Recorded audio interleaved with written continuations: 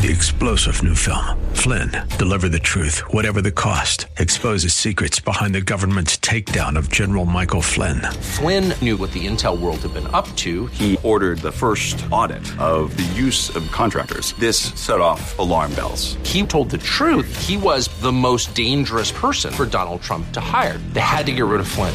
Flynn, deliver the truth, whatever the cost. Available now. Watch it today. Go to salemnow.com. salemnow.com.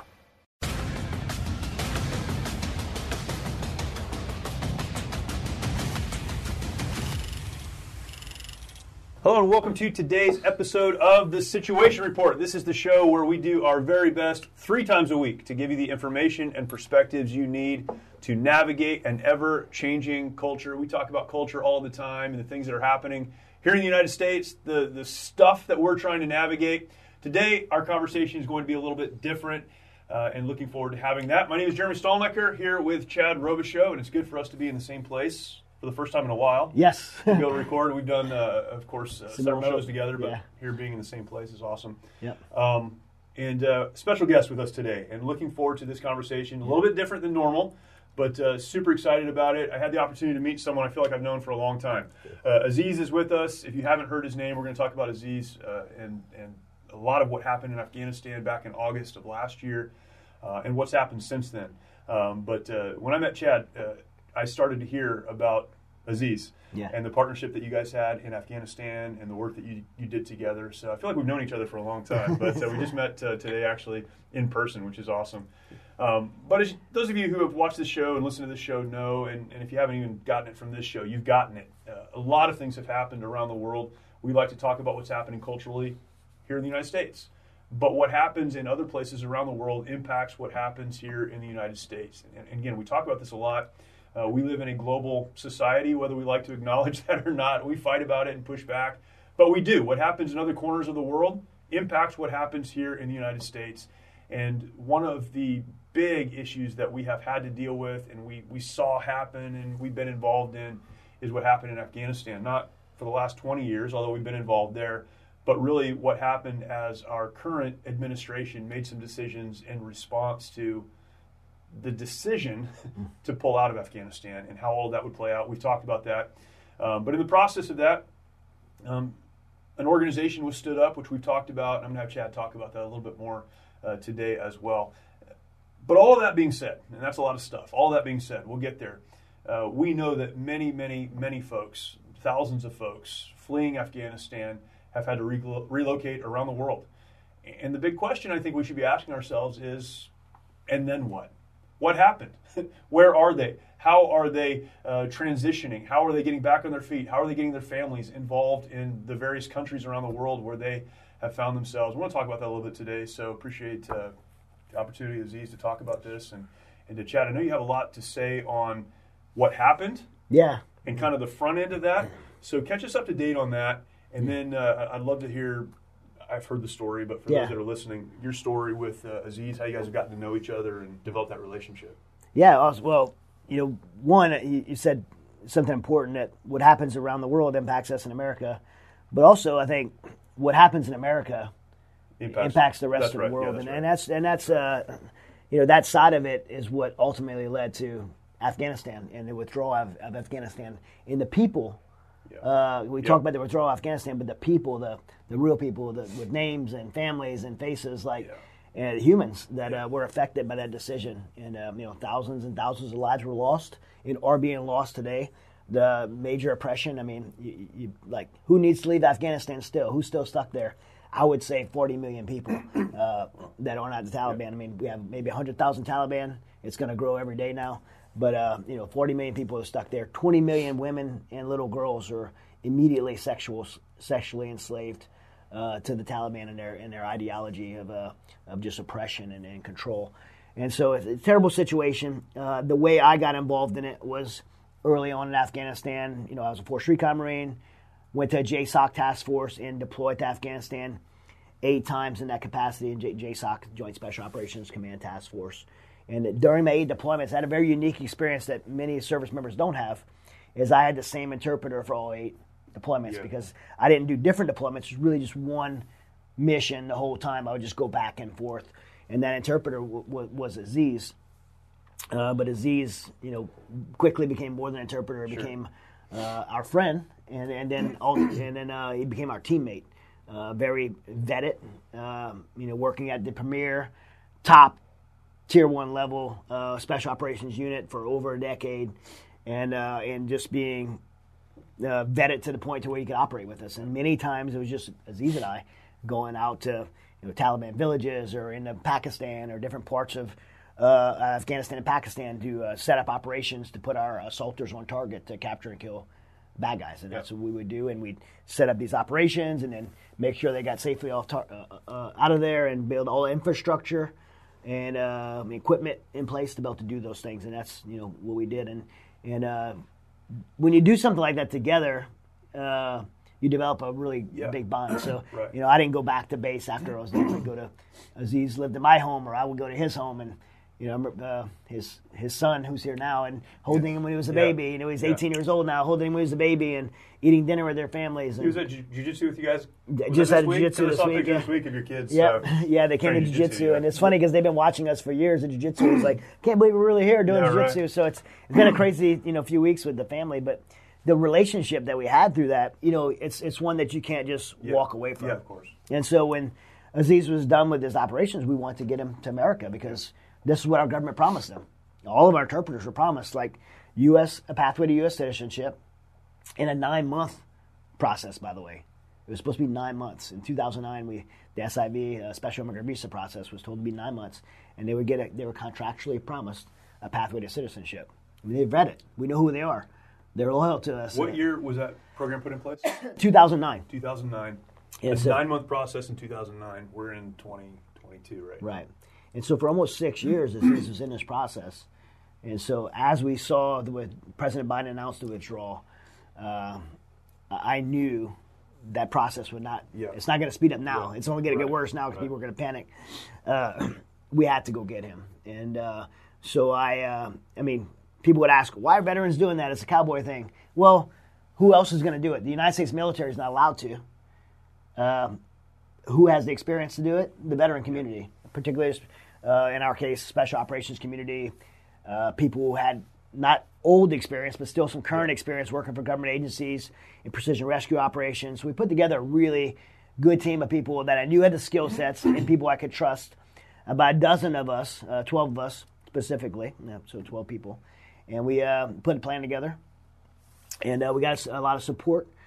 We have obviously a lot of relationships, so we had permissions from the Joint Chiefs Office to be able to go in Kabul and the HKIA Airport, Hamid Karzai International Airport. Yep. We have a good friend of ours, Glenn Beck, who had raised a bunch of money to help with the evacuations and ended up allocating over $20 million to us for our flights. Yep. And then we went to the UAE, United Arab Emirates country, and we needed a place to bring these people to, because if you don't have visas and you start bringing people out of a country, that's not called evacuations. It's called human trafficking. So we didn't want to be different category. Yeah, we didn't want to be human trafficking people. So we had we had a relationship with the royal family from one of our team members, Joe Robert, who's a Mighty Oaks alumni, and talked to them, briefed them, and they agreed to help us and gave us access to the humanitarian center. And gave us permission to use 2 of their C-17 planes with pilots, which is huge planes, military planes, to be able to evacuate people. And so what started off as a mission to go get Aziz quickly grew into something else. I remember one of our teammates saying, hey, there's these 3,500 orphans, let's get them. And we're saying, hey, if we get all these resources, things are coming together in a period of about 5 days, by the way, which I believe is not my capability. I'm not smart enough to do that or capable enough to do that. It's a God-ordained thing. God orchestrated these series of events.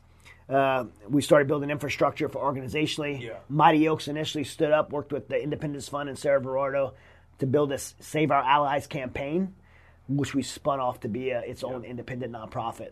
And so as that launched off to go help all these people now, not just Aziz, we got to Abu Dhabi, set up operations center in UAE at the Abu Dhabi, where the military is there.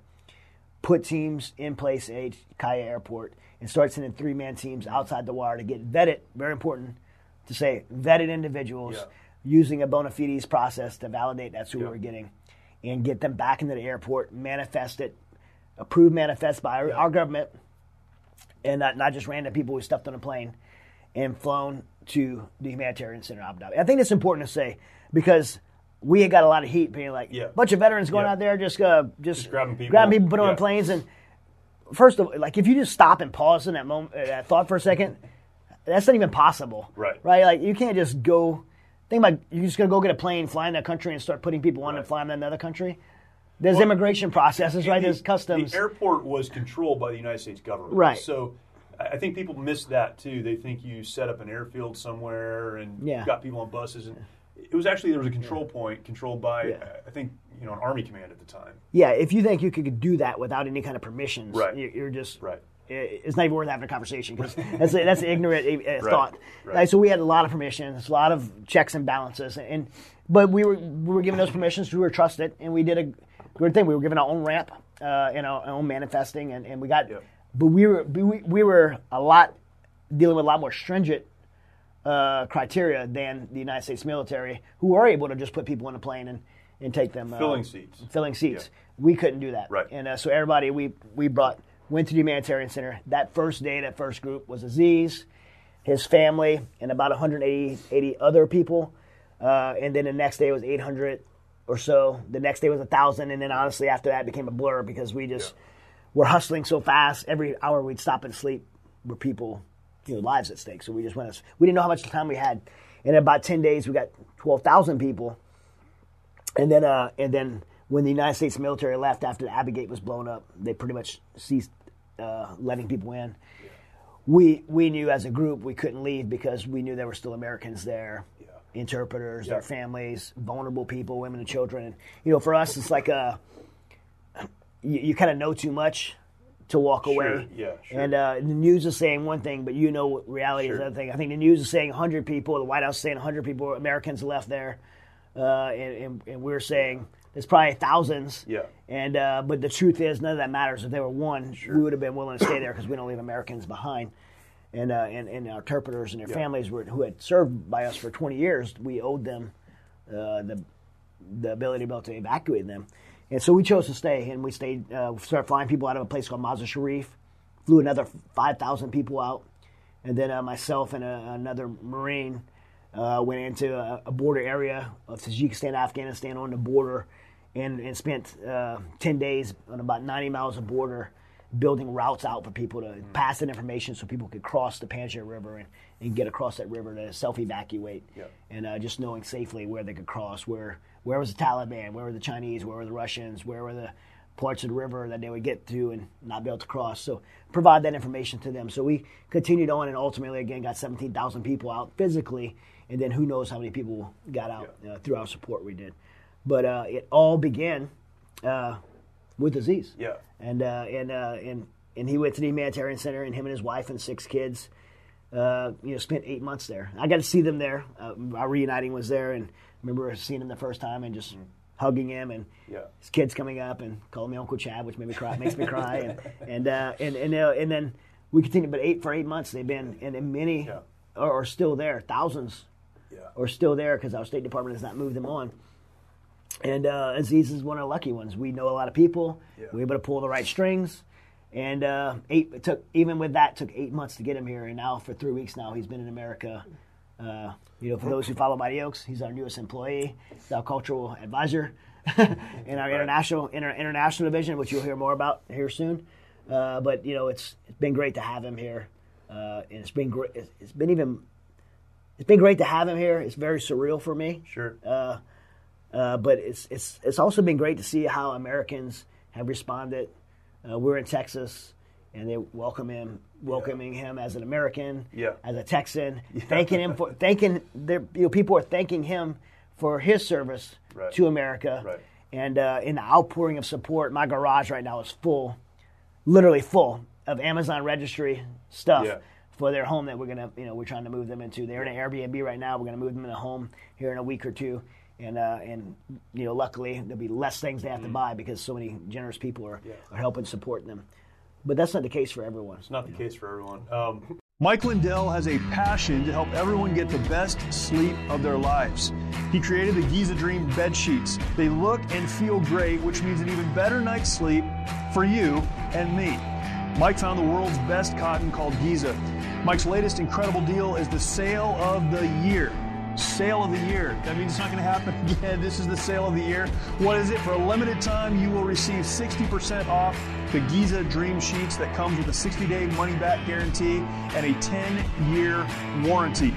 You will receive a set for as low as $39.99. For a limited time, with any purchase, you will receive Mike's soft cover book free when you use promo code SITREP. Go to MyPillow.com and click on the radio listener square and use promo code SITREP. Along with this offer, you will also get deep discounts on all MyPillow products, including the MyPillow mattress topper, MyPillow towel sets, and so much more. For those of you that would rather use the phone, and some of you are out there, you know who you are, call 1-800-870-0283. Use the promo code SITREP or MyPillow.com and use the promo code SITREP. So those thousands of folks ended up somewhere around the world. I want to talk about that, but before we talk about that, I would love, Aziz, for you to just give us some perspective on your involvement with the United States military and what happened in Afghanistan. Because, I mean, this is something I don't think anyone really talks about, is how does a guy who has a family in Afghanistan connect with the United States military and start to translate? How did you get involved in that? And then, I'm not asking for the top secret way that you got involved in or how you recruited, but what caused you to go, this is something I want to get behind? How did you get involved in all this? From a kid, right? Yes, yeah. Yeah, well, it's not enough to just say thank you. It's above and beyond what you did for me and for all the Afghans, the interpreters, and the colleagues that work for the United States government or on behalf of them. I'm totally speechless about that.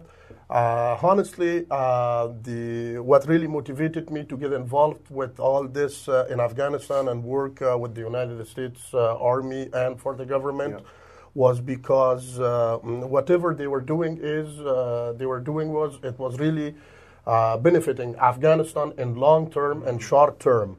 That really motivated me because we have been really backward country, and our neighbors were not really good neighbors, and we have been always in problems from the neighbors. So I took it as an opportunity to work for democracy, freedom of speech, which I trust and believe, and that really encouraged me, and I was eager to work for that. While doing that, I engaged lots of risks, lots of dangers for me and my family. Especially in 2007, we have a Black Friday. Then my parents told me that I have to get separated from them because if I continue doing the same thing, I was putting their lives in danger. So I continued doing the same business, but I had to get separated from my parents and brothers. I totally moved to another different district. I continued up to mid-2015. And then all of a sudden, they shut down everything and they left, and they're like, thank you very much for the service. Here's the bonus. See you later. These are the documents. Apply for the SIV. And SIV, as Chad mentioned, it's a slow process through the USCIS. I applied in mid-2015, yet I'm waiting to receive my calm approval. If it was not about him and his teammate, I would be dead by now. Yeah. So a lot of the interpreters, a lot of the folks who worked with the military, so I was in Iraq, and I didn't go to Afghanistan, but we had these incredible interpreters that were attached to us in Iraq, and these guys came from farms and very small communities. And they are, as you mentioned, they're putting their families at risk, they're putting their own lives at risk. Is that the same? And again, this is really important because people don't get a hold of this, right? Like, who are all these people? Is that the same for everyone? I'd say where it came from for you, like when you started speaking English, like as a kid, like about like having to leave the country once before. Right. Like, how did it start for you? Like, when you started learning English, and why did you start learning English? Actually, my parents really motivated me when I was really young to learn English. Yeah. Because there was a say that the pipeline will come from Turkmenistan to Afghanistan. It will connect Pakistan, India, and the region, and they will need people who can speak English. So that was the main concept behind that, and I was really supported and motivated through my parents. And then I got this interest in this, and I kind of learned English by self-learning. I bought me some books, and I was learning my daily vocabulary slowly. Then How old? I was around my 14 or 15 years old, and then people who are born here that don't speak English. That then well, I noticed that not only by learning I will improve, but I have to start teaching, because there were some other guys when I was speaking English. They were like, "What language is this?" And they asked me to teach them. Then I started it from my house. I started like with 6 neighbors, and then we grew up all the way like to 800 students. It was not only me, but I trained some other guys that they can teach the beginner, the intermediate, and then the advanced classes I was teaching. So we developed, and I made my own private English course. Wow. Then As a teenager. As a teenager, yeah, exactly. And then in it was, I think, by the end of 1999, that at that time the Taliban were also in power in Afghanistan, their first time. Every prayer times, there is a group of Taliban at the Vice and Virtue.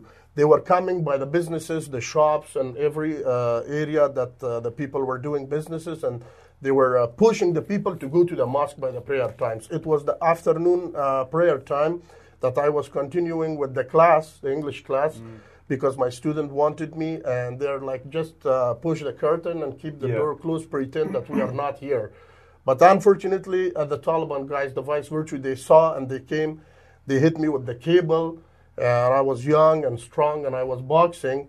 So it's the second floor. I punched this guy in the face, and his blood nose becomes bleeding, and I jumped from the second floor. And then the next morning, I had to run away to Pakistan, and then from Pakistan to Iran, from Iran through the Gulf waters to Oman. From Oman, I came to Dubai, and I worked as a houseboy for a Christian family, like for almost a year, until the United States military came physically. Got involved in Afghanistan. Then I had to tell my story to immigration, and then they made all my documents. And they were really interested to work for them, because they actually got a lot of information through me, that how I got to UAE from Afghanistan without a visa, without a passport, because I explained step by step. I give them all the information. You're an immigration risk for sure. They wanted to be an informant. Right. So, but then I noticed that then they were going to use me against the poor people, because all those people that they fled the country, they were doing the labor job outside, and they wanted me to point out those guys, and I didn't like the idea. I told them, okay, I will work for you guys, but please send me home first. Then I will come back with my passport and visa and everything. So they gave me this information. I came back to Afghanistan. When I came, I started my first job at Kabul Military Training Center with the U.S. Special Forces. They took the test.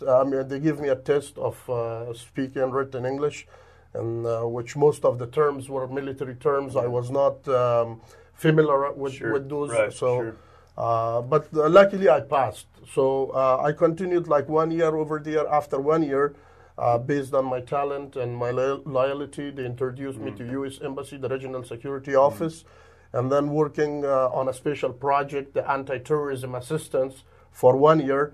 Then they introduced me to anti-tourism. Terrorism. Anti-terrorism. ETA. Then after working over there 1 year, I was introduced to Chad's team. And is your story similar for a lot of the other interpreters and folks who were involved with the military? It's similar, but actually not all the interpreters, they do not receive the same treat and the same support and help, because working for the army, that was one challenge and risk, and then the evacuation, that's another challenge, and then coming to United States, this is totally another challenge and difficulties in the lives. It's not the way that people look at from the back, from the back of the scene. When they physically come to United States, now the interpreters, most of them like me, they cannot locate their advisors. When I couldn't do it in the past, like you have to have a letter from a 3-star general to recommend you for the SIV program. They are only paroled for 2 years, and they are only given like a very limited service for 3 months from the government. like welcome money and food stamp and stuff, and then after that they're by their own, which is really challenging and really difficult. And I hope that the people in the high rank of the government, they really take care of these problems. The Afghans who have came here, I see them that they are having difficulties finding jobs. They are having difficulties finding them shelters because they do not have the credit and they don't have the right documents yet. They are only issued like a humanitarian parole visa for 2 years. And then they are also introduced a caseworker. Most of the time, those caseworkers are not really answering the phone. They're not available to help them. So there is all kinds of challenges. A lot of challenges. Yes. How many Afghan refugees are here in the United States after all this? Over 100,000. Over 100,000, yeah.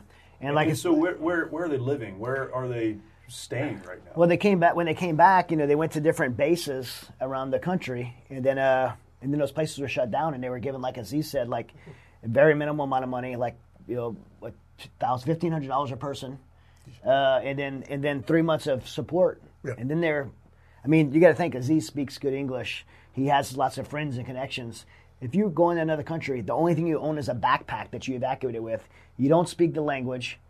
You have no credit.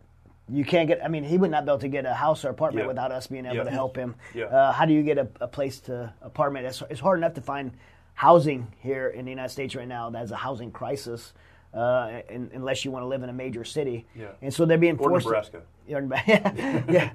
So they've been forced to live in these cities, work. Probably horrible jobs if they could find one, and it's just going to be a catastrophe. It's set up to be a catastrophe. There's no system or plan in place to help these 100,000 people that have been brought here. And again, we're thankful for the support Aziz is getting, but we know that's not the case for most people. And it's a tragedy.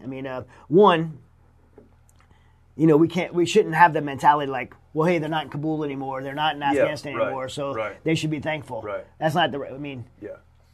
If you can't take care of your family or yourself, it doesn't matter where you are. Yeah, if you could do the right thing, do the right thing. We did the wrong thing by the way we left Afghanistan, but helping some people get out in the individual basis, that was the right thing.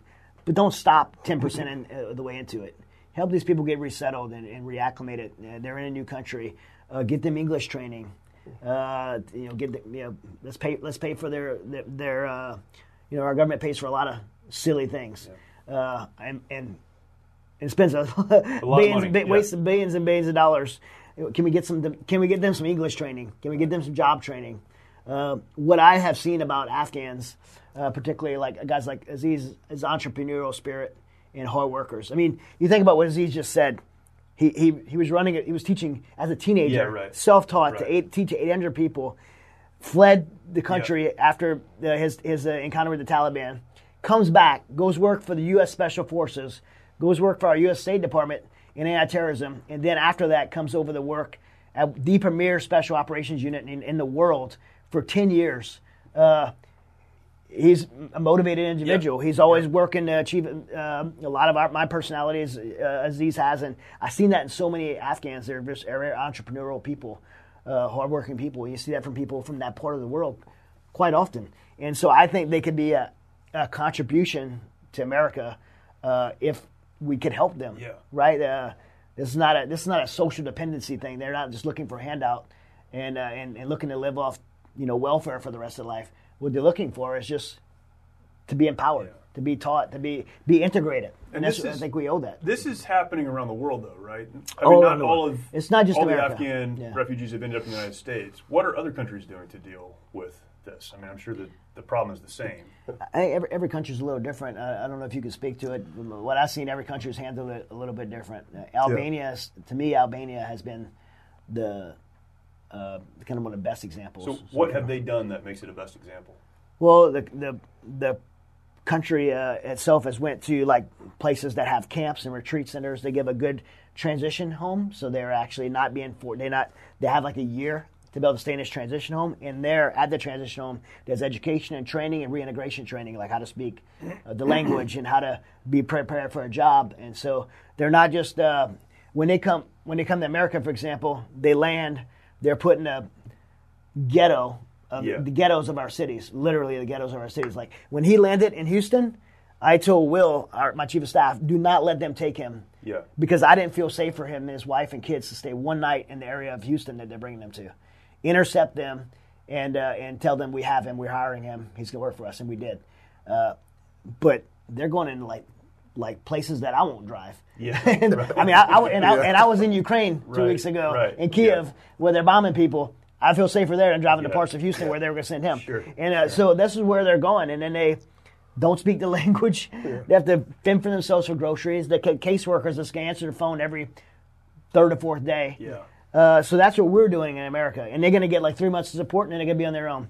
But places like Albania, they're have a camp where they can be there for a year. And during that year, they're going to be provided for and then trained of how to reintegrate. Reintegration is important if you were going to go to another country and not know anything or not know anyone. Yeah. I mean. Yeah, what's the on-ramp? Yeah, what's the on-ramp? It's integration, really. Yeah. It's not. Yeah, it's not reintegration. It's integration, yeah. It's getting connected. Yep. It's interesting because in the United States we understand immigration, and we have a huge immigration, I'll say, problem, on our borders where we allow so many people to come into the country with very little vetting, but then support them on the other side of that. We don't. Many of the ones who are coming across the border illegally, we do. Right. But not people who have given their lives to the United States government and to the cause of freedom and democracy. Yeah. If you could prescribe, maybe Aziz, if you could prescribe, this is what would be the ideal situation for these families right now, what would that be? What would you like to see done to help these families? Well, actually, in addition to what Chad said, I would like to add something. That all these Afghans, when they come here, they do not speak English, especially the people who were trained by the CIA to counter terrorism. They only speak Afghan languages. They're brought and left here and, only help for a temporary time. I'm thinking if the government, come up with a plan, like at least for 1 or 2 years, of help and support for these guys, especially for the integrating them with the communities, the culture, and then finding them the jobs and English learning courses and the Medicaid, of course, which is really expensive in the United States. So there is much more that the United States government can do for these people. Same like the United States citizens, they should have the rights. The same rights as the United States citizens because they lost everything. Right. They lost their earnings, their parents, relatives, friends, everything. They're just by themselves. Most of them are doing these hourly working in restaurants, but still they get this attitudes and this bad behavior. Like it's like a cross culture in some part of the United States. Some people think that all Afghans are terrorists. So, right. I'm thinking that it will be really helpful that if they come up with like a longer program, help and support for these guys will be much. And training and teaching. Yes. Yeah. So the defense of the government would be like, we put millions of dollars in this, right? So they have this thing called Welcome US. Welcome.us. You can look it up, and I was excited about it when it first came out because I think it was $67 million went into it, and then and it was gonna be all these grants and stuff, and then I seen the board of directors come out, which was the Clintons and the Obamas, and I was a little disheartened, Sure. Maybe a lot, sure, and so what's happened with this is all this money goes to these resettlement agencies, right? Yeah. And so all these resettlement agencies bid on government contracts, and they got access to this money to resettle people, and but it's a racket. I mean, they could go in and literally take all this money, and they only have to give a very small percentage to the Afghan family, whatever and that company could profit off the rest. Yeah. And so all these companies came in and are just making millions and millions of dollars. The Clintons are involved in that. Off it, yeah. That's surprising. Kind of like a Haiti, maybe a Haiti part, 2.0. Sure. But I mean, it's a typical government somebody sliding something in a bill, creating a lot of money for a lot of people to make money. Yeah. A lot of people in Washington, D.C. to make money. A lot of people who have friends in Washington, D.C. to make money. But ultimately, what the bill was meant for, where the money's intended to go, never gets there. Well, and I think that was the genesis, that kind of ideology is the genesis of the rescue effort, right? It was, well, the government is not going to handle this well. Right. So it needs to be private people, private citizens who do this. And that needs to be, I think ultimately that's probably what is going to be required to get, Afghan families. It's what's happening with track. him on an individual basis. I told him, I mean, he had a place to go. The government, right. In defense of them, they had a system in place. He came here. Yeah. They set him up we set him an organization. They were going to pick him up at the airport. They were going to put him in a hotel, and he would have got $1,500 a month. Yeah. And some food stamps, and me as an individual said, no. Yeah. That's right. not suffice. Sure. I'm not going to let you go stay in the ghetto where your wife and children are probably going to be shot because they can't communicate with some gangsters in this area, and or know how to go get groceries or not be able to get a hold of a caseworker. That's not okay. And so we stepped in as individuals, just like we had to in the evacuations. We brought them. We got them a nice Airbnb. Yeah. We rented a van to be able to take them around, and we brought them in front of several churches to be able to tell their story, and those people from those churches and from those communities came behind them in supporting this family. And there's a lot of, I've had a lot of people reach out to me going through the same process, a lot of Afghan, and I'm like able to line up a job for them, but they're like, well, the government says I have to go to Las Vegas because they have that many slots in Las Vegas, and so they can stick them in a hotel in Las Vegas, give them government benefits, but there's no job there for them. Right. And so, I'm encouraging some of the Afghans, like, hey, those benefits may seem like a lot, Go out and but do they're your own not. thing. They're not. Go do your own thing. Get with a community, and communities could help a lot more. Yep. And it's just a shame. It's just waste of taxpayer funds to go into this system that's not helpful at all. Yeah. It was set up to do the right thing, but people always, like in our government, take advantage of it and making money off of it, making money off of these people instead of helping. Well, and it's the community. So you know this, but I pastored a church in the city of Fremont, California. So it's southeast of San Francisco. Fremont, California, a lot of people don't know this, largest Afghan population in the United States, largest Afghan population in the world outside of Afghanistan is in Fremont, California. Yes. I don't know if you knew that or not.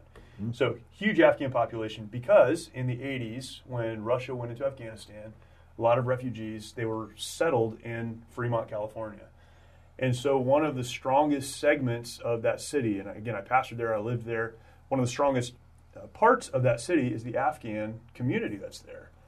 And, asking a lot of questions about how that happened and why it happened, it was the city of Fremont back in the mid-'80s that said these refugees are here, and we as a city, we as a community need to take the responsibility to bring them into our community and set them up to give them what they need. And it's restaurants, it's stores, it's been 30 years, so it's everything.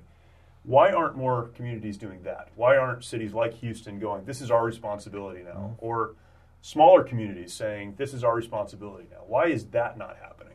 Exactly. Well, one, I think it has been done. It has been done in some places, so I don't want to discredit those who aren't doing it because it is being done. Some are doing it. I think, but in large, why it's not is because we have become, as a culture in America, this was in the 80s in Fremont, right? Yeah. A lot's changed in our country changed. Yeah, a lot's changed. in the last 40 years, absolutely. To where we, as a culture, are starting to lean and depend more and more on our government, saying, well, the government has this. Right. And in the 80s, we didn't believe the government would have it, and the government churches. didn't have it. I know pastors in Fremont who said, well, these refugees showed up, and as churches we got together and said, we need to do something to take care of them. Yeah. But that's what's changed is what you're saying. Yeah, I think, culture in America changed, the government dependence has changed, Yeah. and, there's this push, obviously, we see this push towards socialism in America, which is terribly dangerous, and this is an example of why it's dangerous, because now you can depend on the government to do something that the people in the communities should be doing, and ultimately government never does it well. Yeah. But yet, through our voting, we're voting to give them the power to do that, and now we're giving them our money through increased taxation to do that, and they can't do it well. Where if we were voting more conservatively, we could be keeping that money to ourselves and making better use of it instead of trusting our government with it. Because it always ends up in somebody's pocket. Yeah, so, and I think in all this... I think somebody says taxation is theft. I've heard that before. Taxation is theft. See the shirt. I think Michael has that shirt on right now. I might own that shirt, yeah. Absolutely. And that is, whether taxation is theft or not, and I think it probably is, it gets back to personal responsibility and community responsibility and communities caring for each other. Here's kind of my last question then. What happens to Afghan refugees if the government and cities just go, this isn't our responsibility? Are Afghan communities that are already here going to help them? We hear a lot about people talking about radicalization. Well, they'll become so frustrated that they'll connect to whatever local terrorist organizations. Is that what happens? Or, I mean, what happens? Do they become homeless? Yeah, actually, everyone is overwhelmed with all the flow of the migrants from many different countries, and lately Afghanistan. If the government or the community stop help and support, I mean, they will be totally homeless. There will be no other secondary option for them. Because even the Afghans, I see some of the Afghans, they're not giving themselves the permission to help the new flow of the migrants in the United States, because they think that they have this thinking that Afghans are problem makers. They might have connections with some bad guys, or then they will get in trouble with them. So there is always this chances of leaving them alone. They will be totally homeless, helpless, and engaged and confronted with lots of anxiety, frustration, nervousness in their lives. Yeah. So we've got to do something. Communities need to do something. Yeah. People need to take responsibility for it. I think churches are a big part of that. And I know Woods Edge, your church, has done a lot to support Grace Community Church, and other churches that have taken on that responsibility. Yeah. And that just has to be the answer. And pushing back and saying, well, the government is not going to do this well. They're not going so we need to do it. And we're talking about it right now, but no one's talking about it. And that's not by accident. Right. I mean, it's been pushed out of the news cycle intentionally. And but again, in our country, our new people, over 100,000 here. How are we as a nation welcoming them? Not well. Not well. And I think for some people, they do come to that conclusion. Well, my tax dollars have been used, however they've been used, and so I've given. I gave at the office, right? My money's been taken from me. This problem has been dealt with my money. I don't now have a responsibility. But very pragmatically, it's a human problem. So as humans, we should care about other people. As Christians, we should certainly care about other people. But very pragmatically, as people who live in communities and want to live in communities with good citizens, we should help other people learn, integrate, and get involved in what we're doing. And I think one of the interesting things to watch with the Afghan vets, Afghan vets who are coming here right now, is they really want to integrate into our society. They do, yeah. This is not a desire to go and create, something over here. The ones that I've met, have been very interested in being involved in what we're doing. So let's help them get there. Yeah, that's in Dearborn, Michigan, or where's Ilhan Omar, right? Trying to create mini Somalia. They want to integrate. They're not wanting to create their own community. Yeah. Why would you want a mini Somalia? That's crazy. Yeah, right. You left it, right? You left it for a reason. I mean, the real one is bad enough. Why would you want it? Right. Yeah, very good. Well, Aziz, I really appreciate your time, man, and thanks for coming and hanging out with us. You're welcome.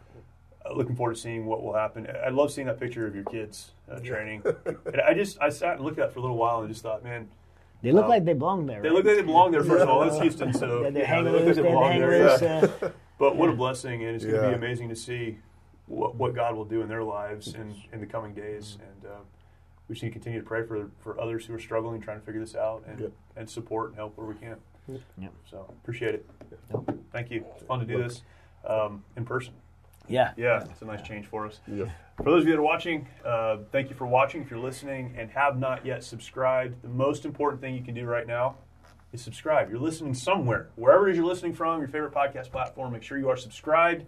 That lets you know when this and other content comes online, and I want to make sure that you have that. If you'd like to watch this content, our archive of episodes, you can find it on YouTube. Go to YouTube, search for The Situation Report. The Situation Report, you'll find it there.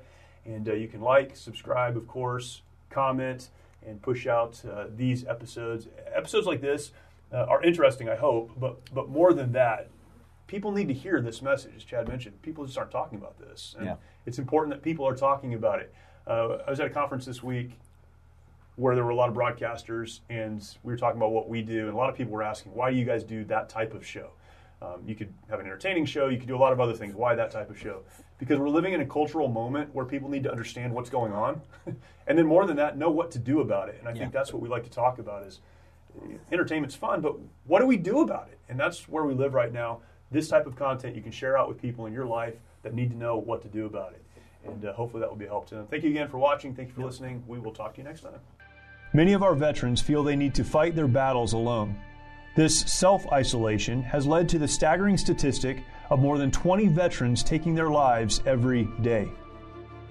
The mission of Mighty Oaks is to eradicate the veteran suicide epidemic and help our warriors change their legacies.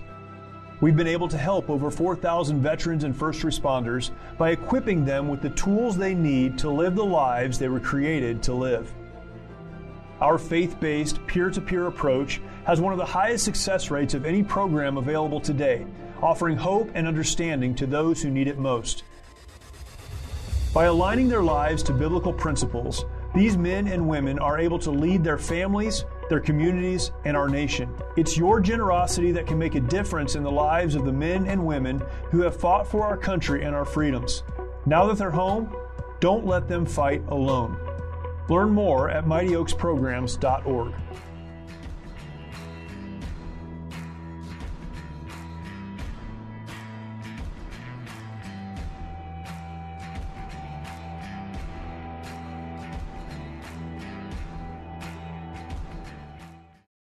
Three-star General Michael J. Flynn, head of the Pentagon Intelligence Agency, knew all the government's dirty secrets. He was one of the most respected generals in the military. Flynn knew what the intel world had been up to. He understood its funding. He ordered the first audit of the use of contractors. This set off alarm bells. The explosive new documentary, Flynn, Deliver the Truth, Whatever the Cost, uncovers the facts behind this scandal. Flynn told the truth. He was the most dangerous person for Donald Trump to hire. I find out the worst enemy that I'm going to face in my life is right here in America. They took my assessment and they wanted me to change it. And I was like, I'm not changing it. They had to get rid of Flynn. With in-depth interviews, archival footage, and never-before-seen personal records of the man behind the headlines. I just felt like I was drowning. Flynn, Deliver the Truth, Whatever the Cost. Available now. Watch it today. Go to salemnow.com. salemnow.com.